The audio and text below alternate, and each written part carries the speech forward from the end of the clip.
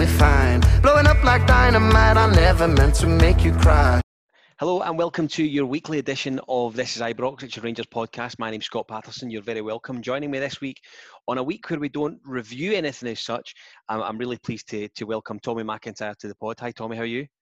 I am very, very well, thank you. Just getting a warning out nice and early that we need to be really careful not to say anything inappropriate or laugh at anybody. We don't want to hurt elite athletes' feelings because there's some really sensitive players out there. Absolutely. That's a great shout. So let's be careful what we do tonight. No offensive nature. Robbie, you're back again, my friend. How are you doing? Very welcome. Brilliant, mate. I'm good. How are you? Yes, not bad at all. So we should say before we start, this Ibrox is brought to you by Triple H Mortgages, the one-stop shop for all your mortgage and mortgage insurance needs. Call them as early as you can on 01453 887 179, or you can email them at hello@hhhmortgages.com. You can get them via the website, of course, which is all the W's. hhhmortgages.com. They're also available on the same Facebook address as well. I think I got them there. If you are looking to speak to them, I suggest you mention my name or Robbie's or Willie's. Do not mention Tommy's because it will be scored right off the list, I would say, from tonight. And the lovely people in there, and Craig will look after you very well indeed. So, gentlemen, as I said at the start, no football for the Rangers over the weekend. So we don't really have a great deal to speak about from a preview or even a review perspective. So we are going to use this session for each of us to discover three things. We're going to each share our moments of the season where we felt that 55 was really coming. I'm keen to know also what your goal of the season is up until now. Something remarkable may happen against Livingston or Aberdeen, of course, during the week. And lastly, and I think more importantly, we've done this partly over the last couple of weeks, I'm really keen to know your players of the season. So, Thomas, you can go first because I know you've prepped up well. Your moment of the season when you thought 55 was a thing. Okay. And listeners, watchers, don't adjust your sets. That was extreme sarcasm from Scott. Because I'm on a dare not to have done any research for this particular one. I think, and there's so many great moments, and I'm sure we'll talk about them all in due course. But you've asked me specifically when 55 appeared on the horizon, tangibly, reach out and touch it and all that kind of stuff. Touch but don't taste. If anybody's ever seen Devil's Advocate with Al Pacino. Pad. Okay. I think it was I'm trying to remember the date of the game, actually. I think it was November time, beginning of November, second or the 1st of November, something like that. We were away to Kilmarnock down at Rugby Park. I think Tav scored a penalty, 20th minute, 22nd, 19th minute, somewhere in that spread, right? And so it would have been the Sunday, the 1st of November, actually. And we played pretty ropey on a pitch and at a venue that had been historically for us pretty difficult, and particularly in the Gerrard era. You know, we'd cycled off the back of that, the Joe Worrell evening and stuff like that, when Jordan Jones had scored. So anyway, we played particularly poorly, and in the final 15 minutes, it all became a little bit backs to the wall. And if I remember correctly, it was a bit of a rainstorm. Yeah. Towards the end of that, I remember Eamon Brophy having a free kick about 19, 20 yards out, right near the death, and they got nothing, and we got the 3 points. And I thought, oh, that's a different mentality. Not only have you come away with the tangibles, the 3 points, gimme, I'm away up the road, but maybe not sounding like a gremlin, it has to be said. But hey, I've got the look, I might as well go for the voice. But that was the moment where I thought there might just be a wee bit more grit in here, as opposed to just the peril of good football. There might be a wee bit inside this oyster as well, and you get the two of those things together, you end up with getting a wee bit of a diver's choice when it comes to the silverware. And I think you remember, certainly that night, I remember Brophy getting the free kick, and you think, he's going to score here. He is going to score here. There's no danger. This isn't going into the net. That's a big shout, by the way. Yeah. Was not expecting that. That's early in the season as well, isn't it? I mean, it was early in the season for us to think at that point in November that, wow, I'm not sure. I tell you what though, that is the thing that I remember most for that game, him getting that free kick. I can't. Yeah. So was it 1-0? I can't even remember the score. Finished 1-0. We'd have with a penalty in I think it was the 19th, 21st minute or something like that. And then it was all about nip and tuck and quite a tight game. And as Scott's absolutely correctly and really well articulated there, you saw Brophy stepping up. Rain was lashing down. Pretty dodgy call, if I remember correctly, for the free kick, right? A wee bit innocuous, and you thought, right, the stars are aligning again. It's going to come off somebody's backside, and it's going to roll into the bottom corner, and we're going to drop 2 points here at this point in time, beginning November, coming into that November-December period. Just, we start to drop points already, and I think we'd beaten, obviously, Celtic in October, and I think that was around the Stamford Bridge, Livingston game, Lech Poznan and all that. And then we had that, and afterwards it was, I think it might have been Benfica actually. I may be wrong with that, right? But it was just a wee story that we'd seen before. Difficult venue against a team that we, on paper, should dominate. You can't even make the grass joke because down there it's, I don't know what they're playing on, right? I don't know, Hubba Bubba. It's a mugger pitch. Exactly, you know what I mean? I think if you lift it up, there's just red ash underneath it, right? It's one of those ones. And it just encapsulated and crystallised in my mind that moment with the free kick, everything there, and you thought, we've seen this before. Yep. Yeah. And I think the wall stood up and it cannoned off the wall. And then it cleared, and you thought, whoa. Didn't expect that. I think the fans are feeling that. I think if the fans are feeling that, I think the players might have been feeling that as well, to some extent. And that's when you start to get on that, right, here we go, we can maybe just get the small margins, and it's the small margins that make the big aggregates. Robbie, same question to you. So mine's is probably a relatively popular one, but I think I don't know if it was the 2nd of January, but the new year, Old Firm at Ibrox for me was after that final whistle went, I was like, we've won the league. I was just supremely confident after that, because I think we'd went double figures, points ahead. I think they might have still had a game or two in hand, the famous 2 games in hand, but I think the lead didn't stretch much by that point. And I think the manner in which we won it as well, because in that, leading into the game, I think the sort of unanimous feeling was, even if we draw, we're kind of pleased with that, like we're still left in a good position. Yeah. We'd obviously done well in the couple of previous Old Firms, but the way they started that game, I think if everyone was being honest, in the first half, you're like, what is going on here? Like, they've been a better side, we've been poor, and obviously we've had a couple of poor performances and a particular poor result against St Mirren, kind of leading into that game, around about that month. And obviously we've got this sort of previous history of us not doing so well post-New Year. So then, in fact, in the first half, they've come out kind of all guns blazing, the better side. We're looking very ropey with a couple of injuries at that point. I think, see if they come to Ibrox, win. At that point, I think they could win by a couple of goals here. If they left that day with a 2-0 victory, with their tails up, and we're kind of getting that goodbye again, because it's not just the fact that they would have gained 3 points in us. I think all the sort of hysteria that surrounded that result and that performance, if the second half continued the same way as the first, I think it would have been a big challenge to recover from that, which, looking back on it now, sounds ridiculous because how far ahead we now are. You think, well, it was only the difference of 6 points, because obviously they'd have gained 3, we'd have lost 3. But I think that it would have been potentially damaging if it continued that way. So then obviously going to the second half are a wee bit more solid, they get a man sent off.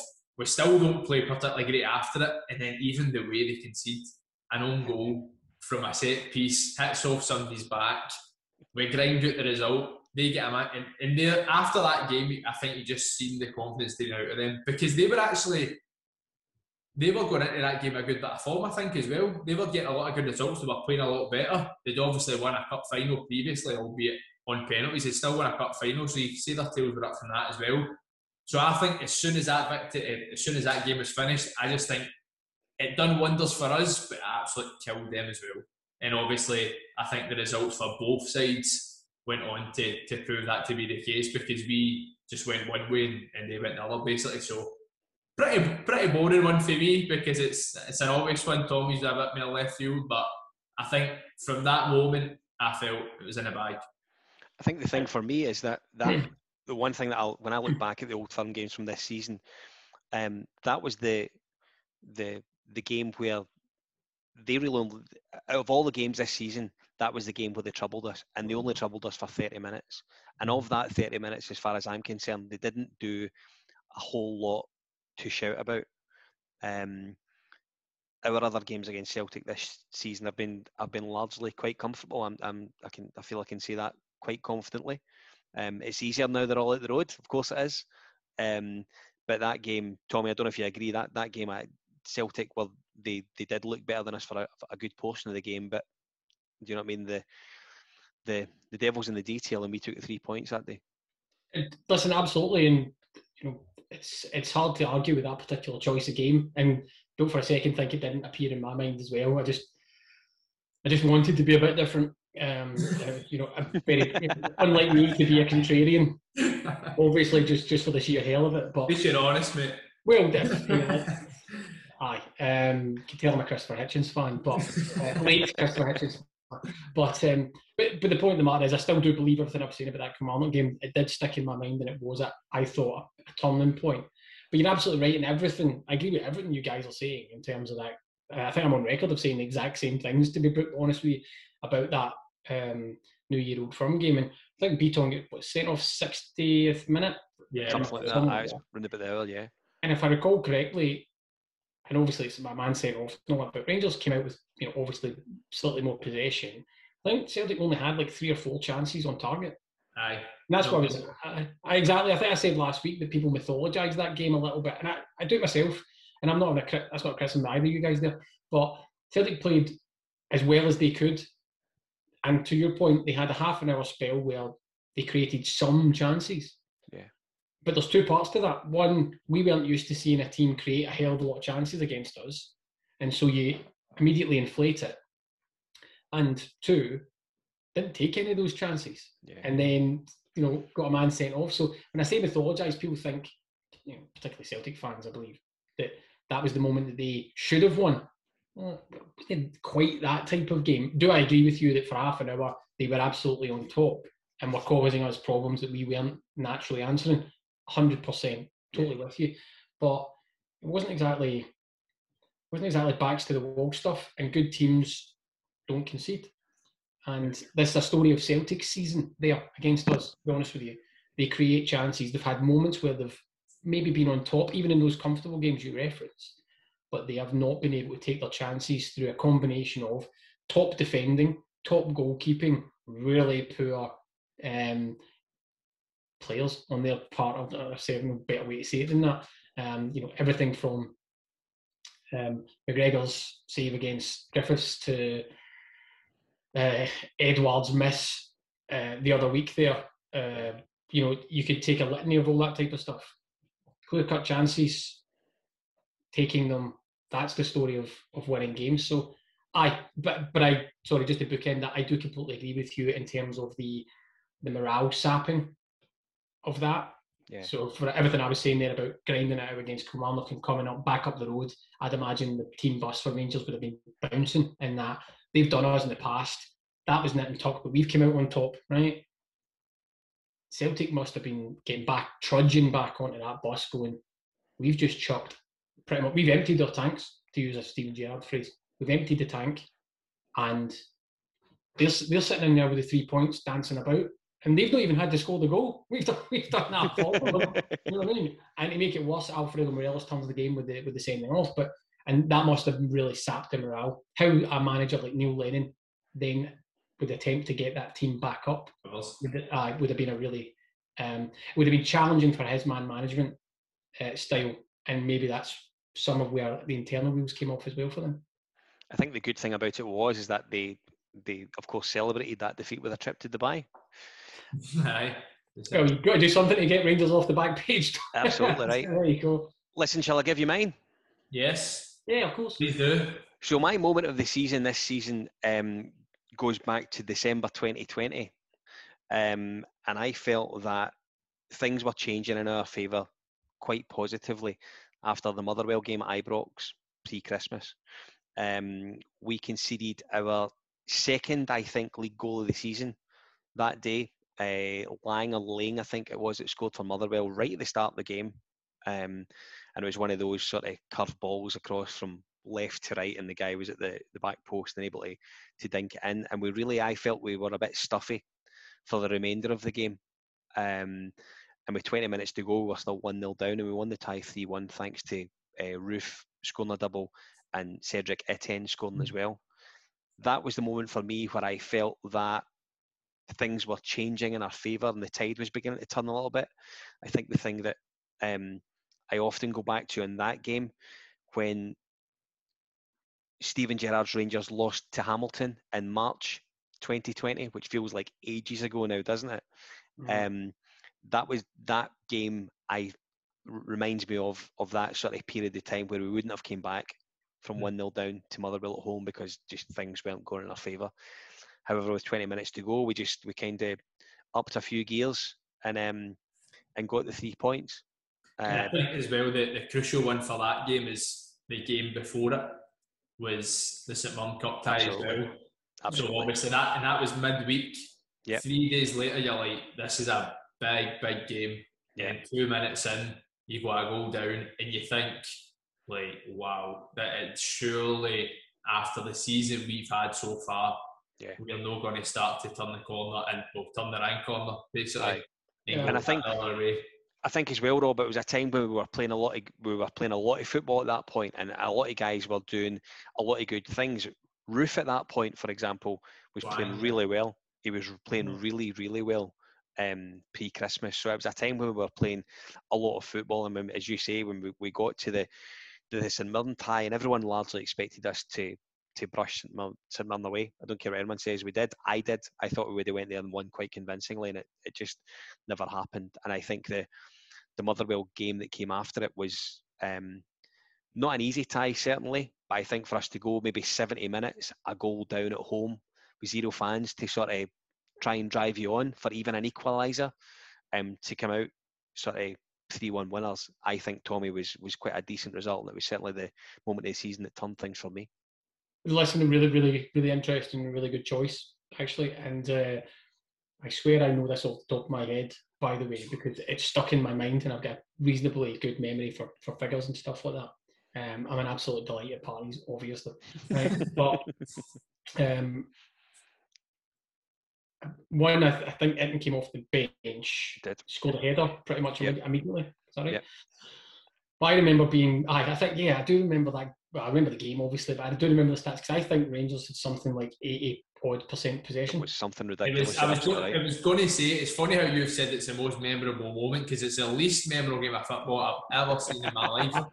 And it actually annoyed me after it, right? Because everybody talks about it was one of the examples. And see, to be fair, it's a fair point where I think that I personally don't think teams are as good in Scotland this year, but I think it's a fair argument that there's probably better managers. However, Motherwell getting complimented after that game for making the game difficult is embarrassing in my opinion. Because agreed. We went to Hamilton, sort of just off topic. We went to Hamilton like 3 or 4 months later. New Douglas drew 1-1 with a score in the last minute. They made it difficult for us by imposing their style on us. They played, I think, 3 or 5 at the back, however you want to put it. 2 wing backs were really high. They pressed us up the pitch. We put a lot of the game in our half. We created little chances. They created a few. They actually caused us bother by trying to play football. Yeah. Motherwell scored an early goal and literally played 10 guys. 5-5. They did as well been sticking gloves on 2 of the centre halves. It was ridiculous. And then it was like after, fair play to Motherwell, they made it difficult. See if you were to watch that back, that's what I would expect a junior side to be like playing against a top flight team. I thought it was embarrassing, and I was actually surprised because it surprised me with Stephen Robinson because I actually thought he had then played a bit better football. But just obviously off top of you, but it's funny how you say it's your most memorable moment because what a bad game. But on that game, wee question for you, obviously you mentioned fans. do you think we would have came back and won the game if there were fans, or do you think that could have actually worked against us?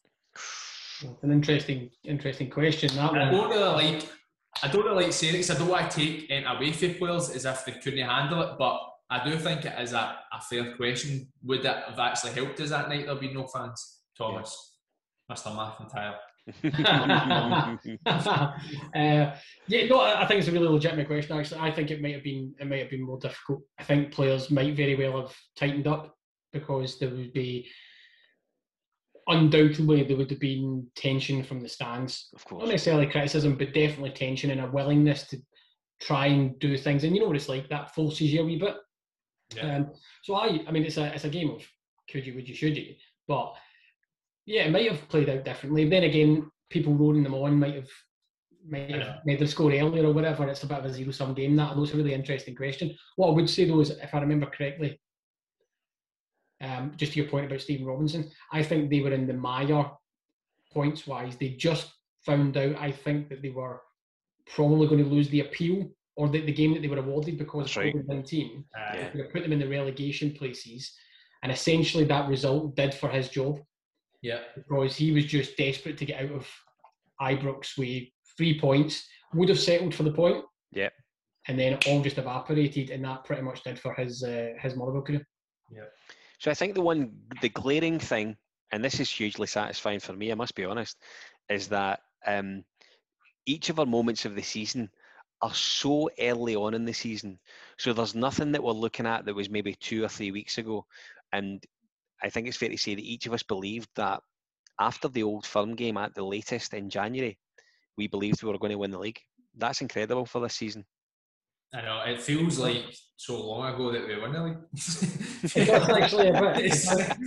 It's trophy day in like 2 weeks' time still. But what? Well, obviously a week time. It's incredible, and again, I think I don't think that given what the players have done in the league this season, I generally don't think you can give them enough credit, in my opinion, for how they've handled themselves. They deserve every ounce of praise they get, either from our own set of support, from within the club or media, or anything. They deserve every bit of praise comes our way from me. Agreed. Yeah, agreed. Okay, so we've all done our moments of the season, all in a similar sort of time scale, I think it's fair to say. As I say, it's hugely satisfying that it was such a long time ago because we've won the league that early on. Second thing I want us all to discuss is our respective goals of the season. Lots of goals this season, lots of really, really good goals. Watched some earlier on to just refresh my memory. Barisic free kick at home in August against St Johnstone, cracker. There's a couple I don't want to mention because I think you'll probably take them up as we go on. So Robbie, I'll come to you first. Your goal of the season this season is? My goal of the season this season is James Tavernier versus Galatasaray. Oh, yeah. That's an interesting one. Was it August? I don't know. Should I check? Aye. And tell you what, you're totally right. You're saying, by the way, the amount of good goals we've scored. So I actually think Michael Beale put a video on his Instagram or Twitter or something. It was a 2-minute montage of the goals we've scored. Loads of great goals. By the way, that could have been best goals of the decade. Some of the goals were unbelievable. Even the game I'm talking about, Arfield's goal was superb that night as well. I think Gemma has the ball, whips into Hadji's feet, Morelos dummies it through his legs, Hadji takes a touch through the ball to Arfield, he scores a first time finish. But for me, I'm a big fan of team goals, and I think that one of the reasons I like that one so much is it must have been so satisfying for the team and the management, because that's clearly play that's been orchestrated and developed through 2-3 years and through the training ground and matches and stuff, and it just came into fruition in that move, and we got a goal from it. And the fact that it was fullback to fullback as well, it's just incredible. Yeah. Because it's also worthy of noting that's obviously been a common theme this year. Barisic crossing it to Tavernier, or even the other way about. But they've maybe done it against like St Johnstone and stuff, whereas on this occasion we were doing it against Galatasaray, a top European side. So the move, if I remember, I actually think it was a goal kick. It's way to Goldson. Tavernier's very deep. plays it to Tavernier. He plays into the midfield. There's a sort of short 1-2. We switch the play over the other side. Kamara goes over to the other side again. I think Ryan Kent beats a man, gives it back to Kamara, out to Barisic. He step over, gets out his feet, crosses it in the box, 6 yards out. James Tavernier's there to tap it in. What a goal. So for me, there'll be many, many good ones, but that's my personal goal this season. It was a fantastic goal. It really was. It was one of these games, one of these goals that you wish, wow, you would just have loved to have been in there and just follow that on the pitch all the way through. Fantastic stuff. I mean, it's interesting because it's not even the best goal in that game, but listen, everybody gets to choose what they want, I suppose. I have to say, goal was good that night as well. Well, I was thinking Arfield's goal, actually. Arfield's goal was a cracker. You did say that, Rob. You did say that, my friend. You know what I mean? Which I would think is the best goal in that game, to be brutally honest. I think it was 2 goals in 7 minutes, and it was 1st of October. Is that right? Far? Oh, goodness me.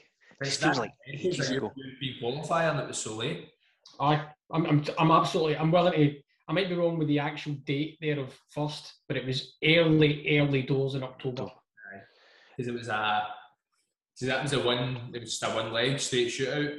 Straight shootout, aye. Because I think it wasn't too long after that we had the Celtic game, we beat them 2-0. And I think, did Tav miss a penalty first half? I'm sure Tav missed a penalty that night. Or am I talking absolute nonsense? I don't remember that. I think hang on, I think he did miss a penalty in Europe at Ibrox this season. I think he did. Missed a penalty in the first half that night. I think he did. Just proves it. I never watched the highlights. The stat will keep us right. Thomas, same question to you. Your goal of the season. Still trying to remember if he missed a penalty. I don't think he did. Goal of the season, Callum McGregor. But Ibrox, January, Callum McGregor.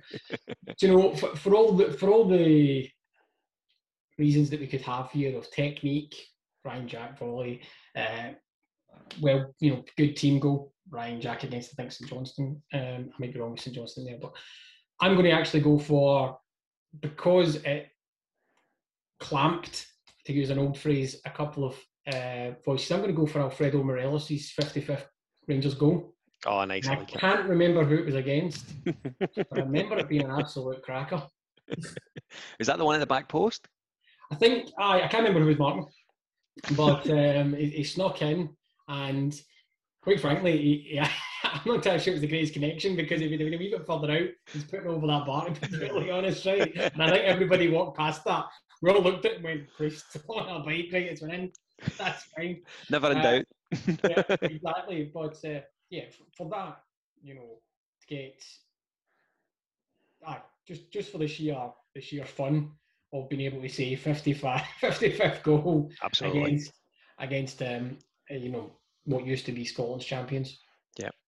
Was a nice moment. I'm not saying it's the greatest technique in the world. It counts. They all count. The same. Scott. So I'll give you some of the other goals that I could have picked from. So I spoke about the Barisic free kick against St Johnstone. Similarly, you had James Tavernier's free kick at Tannadice. Yeah. Ryan Kent scored a few crackers against Aberdeen, none more so than the first game of the season when he's sort of went the length of the pitch and scored. Great team move as well. Not a million miles away for the goal that Tav scored against Galatasaray, I have to say. Joe Aribo scored 2 great goals, one against Ross County when he's curled it in at the Broom Loan, and he scored an absolutely wonderful effort against Dundee United, where he put one flush into the top corner. However, my goal of the season goes back to, again, the other side of Christmas, October 2020. And it was when Livingston came to town, and Jermaine Defoe scored a goal that I would suggest we will never see the like of at Ibrox ever again. James Tavernier plays a wonderful assist from his own. It's not quite from his own half. He's just inside the Livingston half, and Defoe makes a really clever move. Tavernier puts it literally on his toe. Defoe doesn't really do anything other than, to you and I, we would go to trap it, I think, to be perfectly honest. And he just dinks it by. And I think, Tommy, we spoke about this indeed off camera. And the one thing that I think was quite obvious that day was the aghast of the people that were there at the ground. They couldn't believe that they had seen such a wonderful, wonderful goal. Technique that, as I say, we'll never see anything like that in Scottish football again, Tommy. What a goal it was. Listen, you're absolutely spot on. And you're right to reference that as well. You hear it, everybody going, oh, and then the clapping starts because as he doesn't break stride. And the keeper's expecting him to trap it. He thinks he's going to get a half a yard to try and do something. The defender's thinking, I'll try and make up the ground. And and a lot goes on the ball, right? It's perfect, but it's also a perfect run. It's a perfect pace that he's got. And he doesn't even break stride. Just looks over once, keeps watching it, and then boom, his legs are working. It sounds a stupid phrase, right? Bear with me. But you know that way sometimes when people are playing football, you know, if we're not at elite level, right, which, sorry guys, none of us are, right, which you Adam need it, but sometimes your legs won't really work independently unless you're looking at the ball. You know what I mean? It's that type of way. Whereas his legs are working completely independently in that he knows these strides perfect. He's opening up the foot. He knows exactly what he's going to do with the ball and how he's going to cushion it into that bottom corner. And he just rolls it, right? It's not travelling fast anymore. And so he can afford to just keep doing that and looking, because all this down here will take care of itself because it's trained to do that and it's top tier. So all he's concentrating on is know exactly where it's going, get the trajectory right. I'll let the technique take over, boom, and in the back of the net. And to your point, when you're talking about finishing technique like that, that is the skill set, and that's why he's so different to, God love Alfredo Morelos and all that, but that's why he's so different to any other striker in Scotland. So, Robbie, you're doing a lot of coaching just now, right? So I want to come to you on one thing. That is something that I think there's a fair argument that you just can't coach a player to do that. I think if we were to maybe try that half a dozen other times with maybe seasoned pros, they would snatch at that as it comes over. They absolutely would. They would need a couple of touches. They would maybe score in the end. They juggle the ball and then maybe score, or someone would snatch at it.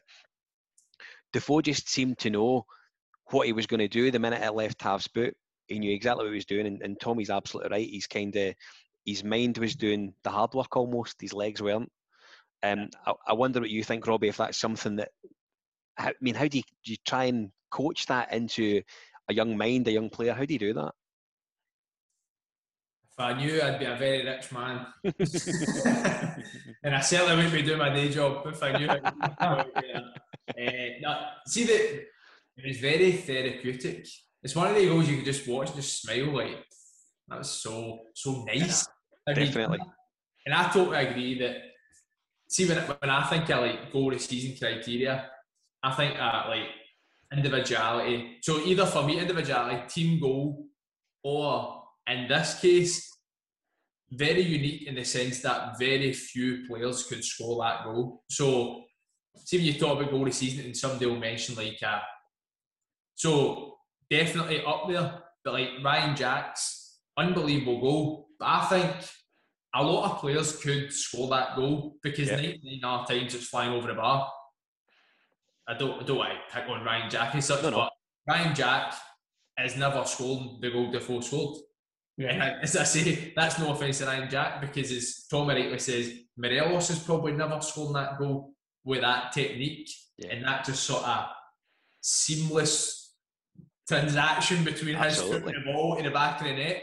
It just made it look so easy. And anybody that's played football, whether it's game of fives, amateur, junior, professional, knows that is no mean feat, being able to score that goal the way he scored it. Absolutely. So I think it's a great shout, and it certainly ticks the box for me in terms of individuality, because I can't think of, off the top of my head, any other goal I've seen that was kind of like it. And in the sense that he's probably the only player in the league who scores that goal. And am I right in saying he took it with his left foot? Yep. So his back foot as well. I mean, that's just outrageous. So he's got the audacity to let it go across him. Was a 40-50 yard diagonal ball. I'm on the run, and he actually slows down his run just a little bit as he hits the 80-yard box. And as you say, his mind's doing the computing part. Comes over and then just lets it drop, and then it doesn't bounce. That's the thing as well. It doesn't bounce and then he hits it with his left. it all happens. Lovely turn of phrase from you. Seamless transaction. I really like that. It's a seamless transaction, in that, well, you know me, I'll call a spade when I say something I like. You love a good play on words, Thomas. Exactly. It's such an unusual occurrence that I feel I have to draw attention to. But it's absolutely right. It doesn't bounce anything like that. He hits it first time. So everybody's wrong-footed. And that's when we're talking about the defender, because he thinks he might just get a wee chance. Right? The keeper thinks, I'll set myself, and then I'll see if he's going to go left or right, and I've got a chance to close the gap. And that accounts for that gasp that everybody's got as well, because they're all thinking he's going to take a touch or it's going to bounce and then he's going to try and drill it by the keeper or whatever. But it all happens far too fast for everybody to get a grasp of it, and it's in the back of the net, and that's why everybody goes, oh.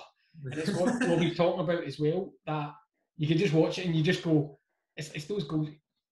To Robbie's point, which is really well made, the individuality and the technique. And somebody you just know is that's why they're a elite athlete. That's why they get paid, and that's why they're better than us guys in the park. When you see something like that, you know, this isn't not picking on them, but well, I won't pick on anybody, right? It's not somebody sclaffing it into the back of the net or getting lucky with a header that bounces off them or something like that. That's why they do it, and we don't all do it, because he takes everybody out of the equation. It's just him and the ball in the back of the net.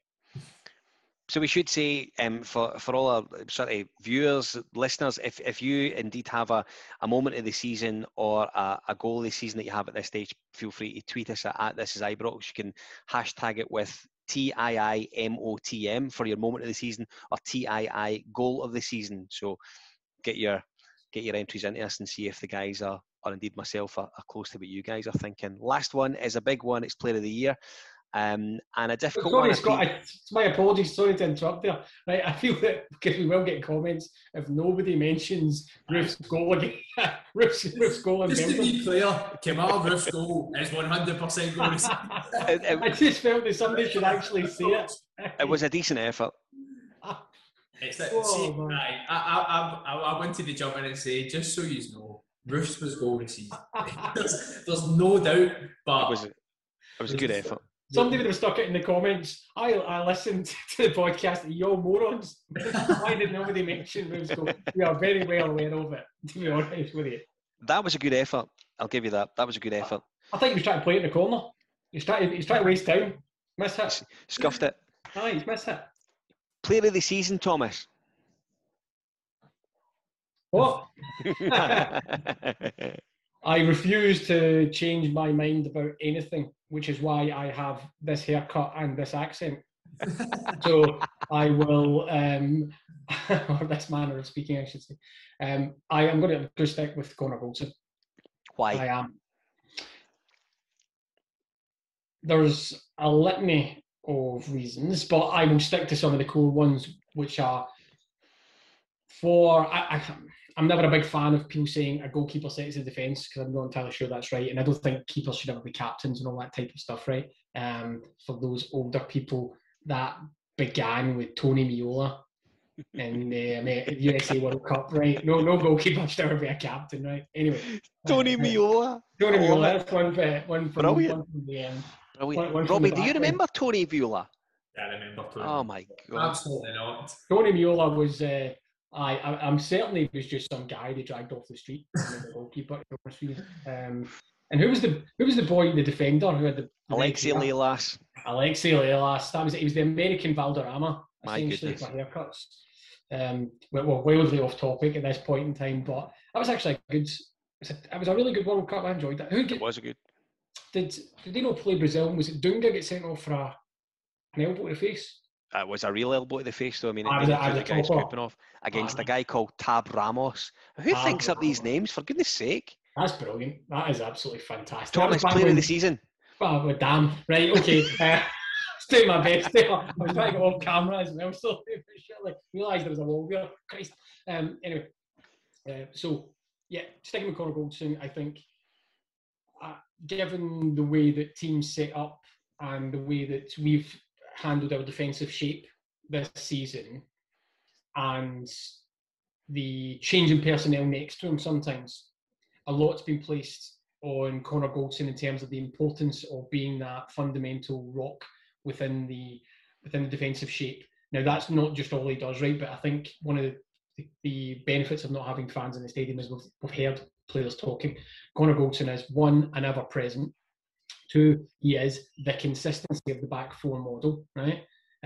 James Tavernier and Bonner Barisic have done fantastically well, as has Alan McGregor, taking the goalkeeper off the equation, right?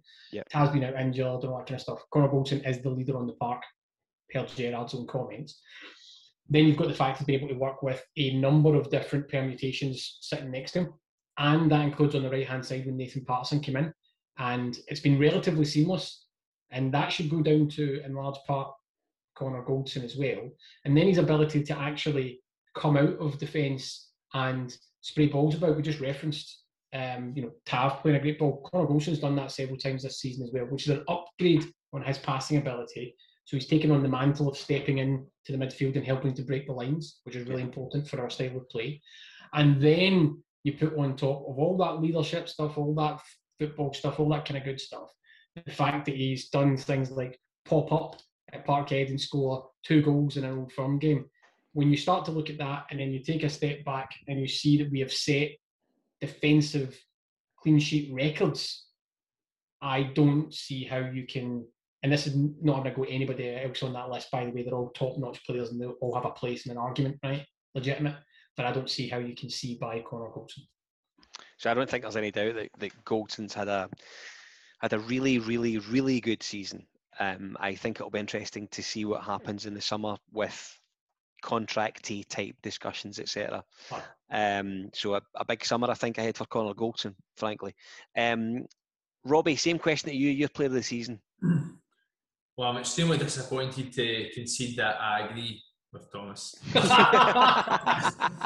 That's my moment of the season right there. I was hoping you'd ask me first so I could accuse my problem. I would have said somebody like Andy Funk or something like that. Nah, listen, for me, I would be happy with Andy getting it, but for me, Connor Goldson. The fact that we have conceded, is it 7 league goals? I believe it's 7 league goals. Yeah, I'm just trying to think. So is it as much as 7? Dundee United scored at Ibrox. Yep. Motherwell scored at Ibrox. Yep. Hamilton away. Hibs 2 away. Hibs 2 away. Aye. I'm pretty sure it's 7. I've got that in my head anyway. But it's single figures. Yeah, it certainly is. Yeah. We have conceded 7 goals this season. The fact that we conceded 3 goals at home and he's played every single minute in this league campaign, it's a feat that will only probably be appreciated in many years to come. People still talk about that Milan side under Capello. They conceded 18. I know. Shambles. There are shambles in the back compared to what we got. I should say, sorry to interrupt there, but any opportunity to just say how good Maldini and Baresi, and particularly Baresi, by the way. Jesus. All my time, but I bet they were. Ridiculous. Franco Baresi. Ridiculous. Nothing on goals in the Highlander, but I think they're good. Well, of course. Baresi could have got a place on the bench, obviously.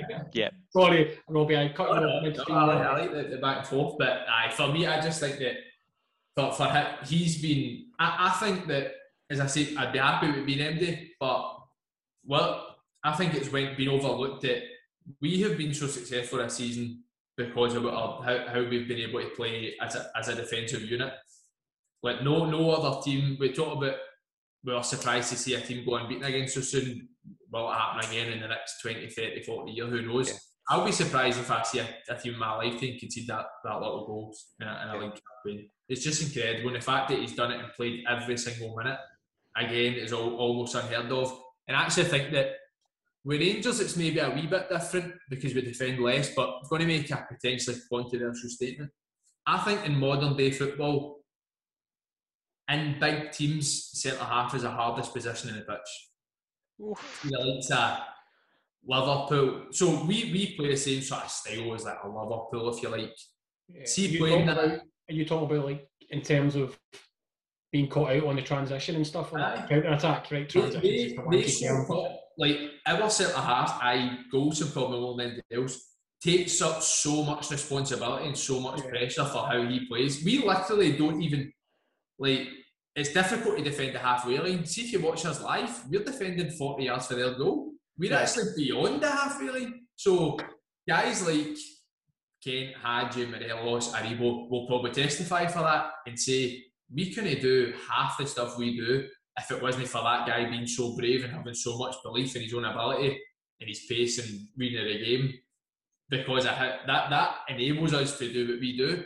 So I think that, and then I think it's very unfortunate that as a defender sometimes then they'll concede one goal, they'll maybe be at fault for, and it's if, they get rid of him, he's a new defender, he made a mistake for a goal. Well, weirdly enough, right, just taking that as a practical example, because I actually think you're right. I might not say it's the hardest, right, but I totally get where you're coming from. But you take a practical example apart here. Let's take the Hamilton game, 1-1 away, where they scored in the last minute. Right? We've spoken about this before. So as you're saying, Rangers play fairly similar to Liverpool, right? I don't think Liverpool's fullbacks go quite as far as ours, right? But you've got Barisic and you've got Tav/Patterson, right? Whatever, playing further up, which means that Connor Goldson and any other centre-back are relatively exposed, right? And we don't have the quickest, so they have to calculate that and they're thinking, right, Balogun aside, right, whatever. So genuinely, he has to then expect or ask somebody to drop in. And when they don't do the job, a la Stephen Davis, because it's Stephen Davis that doesn't track his runner against Hamilton, which allows the guy to get down the corner, right, before the ball gets whipped in. We end up getting caught out. So if you think about the amount of times that has not happened this season, when Tav, etc., are so far up the pitch, we remember the small instances where it has, not all the massive myriad of times whereby somebody's shuffled across and done it. And quite often it's Goldson that shuffles across, left and right. You've seen it tons of times. And he's always the one who drops behind the corridor as well. So I'm with you in the fact that not only do we play quite high up, but his ability to then re-entrench and make sure that we don't get completely exposed when we're counter-attacked against has made us a totally different proposition to where we were even a year and a half ago. So I do buy exactly where you're coming from. I get it. It makes difficult situations look easy for me, and I almost think I wish you could see situations where maybe our fullback's been really high, they've cleared it, and he's nipped in front of the striker. I would love if you could make him no do that and then play forward to show you how important him being 3 yards higher is. Because how easy would it be for him to be like, fuck, see after that Hamilton game, see next week, just stick close to me. Like I don't want to be exposing it. It'd be so easy. But because he does that, because he knows every time that happens, it's his name in the defence. They get the blame and Tav as well, fullbacks are too high. Surely people realise it's risk reward. Surely people realise that us doing that amounts for far more goals and far more domination than not doing it. So I'm kind of going back to a style of playing stuff, but that doesn't happen. None of what we do is successful if he doesn't do what he does so well. So for that reason, I think for me, on top as well, what Tommy says, scored big goals as well. Scored 2 in the first Old Firm, which for me was probably the most important in terms of the entire season. Scored with Connor Goldson. Shall I? Yes, you shall. My player of the season. I think the argument for Connor Goldson is absolutely right. I agree with you guys. He's had a fantastic season and has been absolutely pivotal to everything we've done, as has McGregor, Tav. For those people who are listening and not watching, I'm looking over the horizon for the butt that's coming. There's something behind me. Where is it? Aye. I sense it's a different player that's sneaking up behind you. That's what I sense. My player of the season is quite an easy one. It's Stephen Davis. I think you're talking about a guy who has been really important for us this season, and I'll say that for a couple of reasons. I think the failure of Ryan Jack to maintain any sort of consistency in match fitness has meant that Steven Gerrard hand has been forced with Stephen Davis playing, I would suggest, more games than what Gerrard maybe fancied him playing. Weekend Europe. That's before you account for international trips when he's going away, playing twice. He's breaking records for his country as the captain of his country, and then he's breaking them again, taking the Pat Jennings record for Northern Ireland and then smashing that, and then taking the Peter Shilton record, and then coming back to us and playing in league duty and then playing European duty the Thursday after. Stephen Davis has had a remarkable season for Rangers this season, and I don't particularly want to be drawn into the debate about whether we think he's better this time around or last time around, but my own personal take is that Stephen Davis has 100% been Rangers' most important and best player this season, Tommy. Again, listen, these are all great debates, and I think I've said before, and I'll say it happily until the cows come home and all that kind of good stuff, until the trophy comes home. Not long now. But it's great to have this type of conversation. I remember a time really recently where the conversation about the squad at the end of the season was, who would you keep?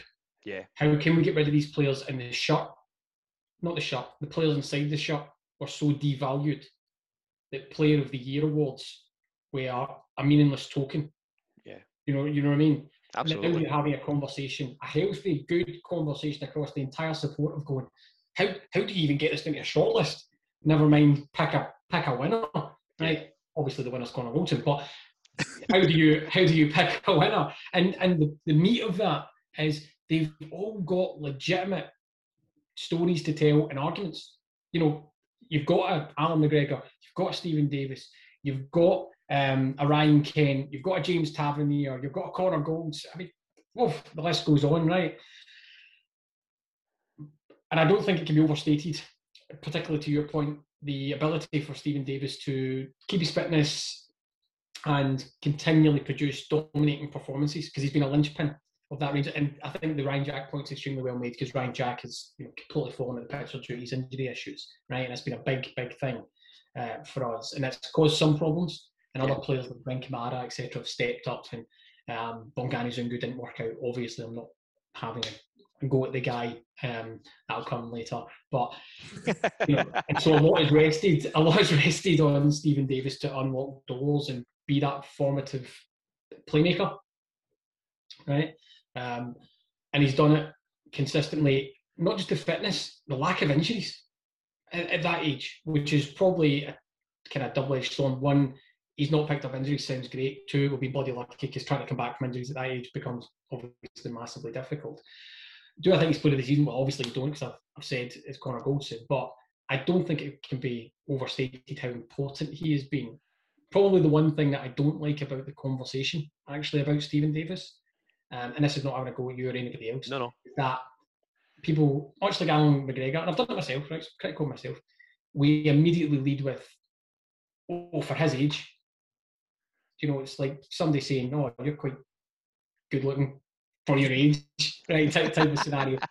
He's either performing well or he isn't. And when he first came under Gerrard, he wasn't performing well. Yeah. And then he's been able to get back on side and actually hold down a place. That's actually more interesting to me than anything else, because it tells you a lot about that guy's mentality. He's at the back end of his career, which has been relatively successful. Right, well, really successful actually. He's played the Premiership for a long time and all that kind of good stuff. And he had the wherewithal to come up here and take a lot of criticism.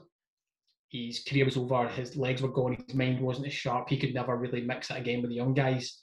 And what about some of these people like Lewis Ferguson and Scott Brown? Not they just all in next to him, and they'd hassle him to death because he's a player.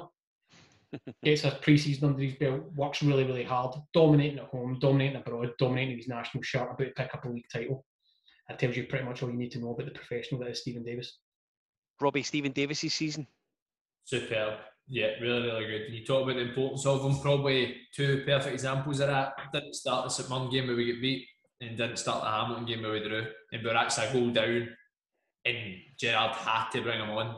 Had to bring him and Ryan Jack on. And he probably left that game man of the match, and he only played 25-30 minutes. Yeah. I think... And almost rescued us against St Mirren in the Cup as well. Aye, good shout. Yeah. He came on that night as well. So totally. It just shows that how much Gerrard values him, and who better to rate a centre midfielder than Steve Gerrard. As we said, I could make a case for Andy, and he's certainly one who's right up there. And I think another point as well, how he's performed in the big games. Up the games, he's been superb. Obviously scored in the Scottish Cup tie, got man of the match, I think, that game. And then the last one as well. I think you get man of the match the last one as well. You probably could, Brian can't get man of the match, but you could argue that he was top 3 best players that game as well. So, I've said who I think it is, but I certainly agree that there's many a good argument to say Stephen Davis could be player of the year. Disappointed nobody is nominated erstwhile playmaker Terry Monroe. He's long-term injured, to be honest with you. God rest his soul. I think he's long-term injured, never to be seen again. George Weah's cousin. So Twitterland, listen, we're keen for you to get involved. By all means, tweet us your moment of the season, goal of the season and player of the season. We're keen to know what you think. Hashtag TIIMOTM for your moment of the season. Hashtag TIIGOTS for your goal of the season. We know about the roof one. And TIIPOTY for your player of the season. By all means, fire them into our social media accounts and we will gladly receive whatever you decide to send us, which should be quite interesting. Robbie, thanks for joining us this week. By the time we speak next week, we'll have seen Alfredo Morelos holding the league championship trophy. How good does that sound? Superb, and the rest, very much look forward to it. It's been a long time coming, actually. Never mind the years previous no win it. It's been a long time coming since we've actually sealed it till we get to see the day. So I think I'll enjoy a few cold ones watching that. Indeed. Tommy, it'll be good to see guys like James Tavernier, Morelos as we speak about, but I'll personally look forward to seeing Steven Gerrard with his hands on that trophy on Saturday afternoon. Lots of satisfying images to come. I'm with Robbie. I'll have a couple of cold drinks that come with a percentage on the label. But and to everybody listening, everybody watching, everybody supporting, we've been through a really, really tough journey. And it's always difficult when you are the top dog and you find that you are not for a while. But great clubs and great institutions and great supports are built on adversity and coming back from that. That's where the stories lie. Rangers 55. This week we'll get together as well to discuss the women. We do the women's podcast again this coming Thursday. Myself, Graham Courtney, will be joined by Kirsten Riley. So we look forward to being joined by her this coming Thursday night, which will go out at some point on Friday. Looking forward to that very much indeed. All our content is, of course, free of charge. It's across at www.thisisibrox.co.uk. I urge you to jump on, have a look. You'll be able to see us on YouTube. You'll be able to hear us on Spotify, Acast, Podbean, all the usual ones. You'll catch us there. Rangers play Livingston on Wednesday, and of course we lift that trophy at last on Saturday afternoon. We're really excited about it. We can't wait, and we will do it all again. We'll speak to you next weekend or next week at some point, and we look forward to it. Good luck to Rangers on Wednesday and next weekend. Have a good week. Bye-bye. This is Ibrox, your Rangers podcast, brought to you by Triple H Mortgages, the one-stop shop for all your mortgage and mortgage insurance needs. Contact them on 01453 887179 or via email hello@hhhmortgages.com. Fire's raging, I'm shaking. You wanna go out? I wanna stay in. Why?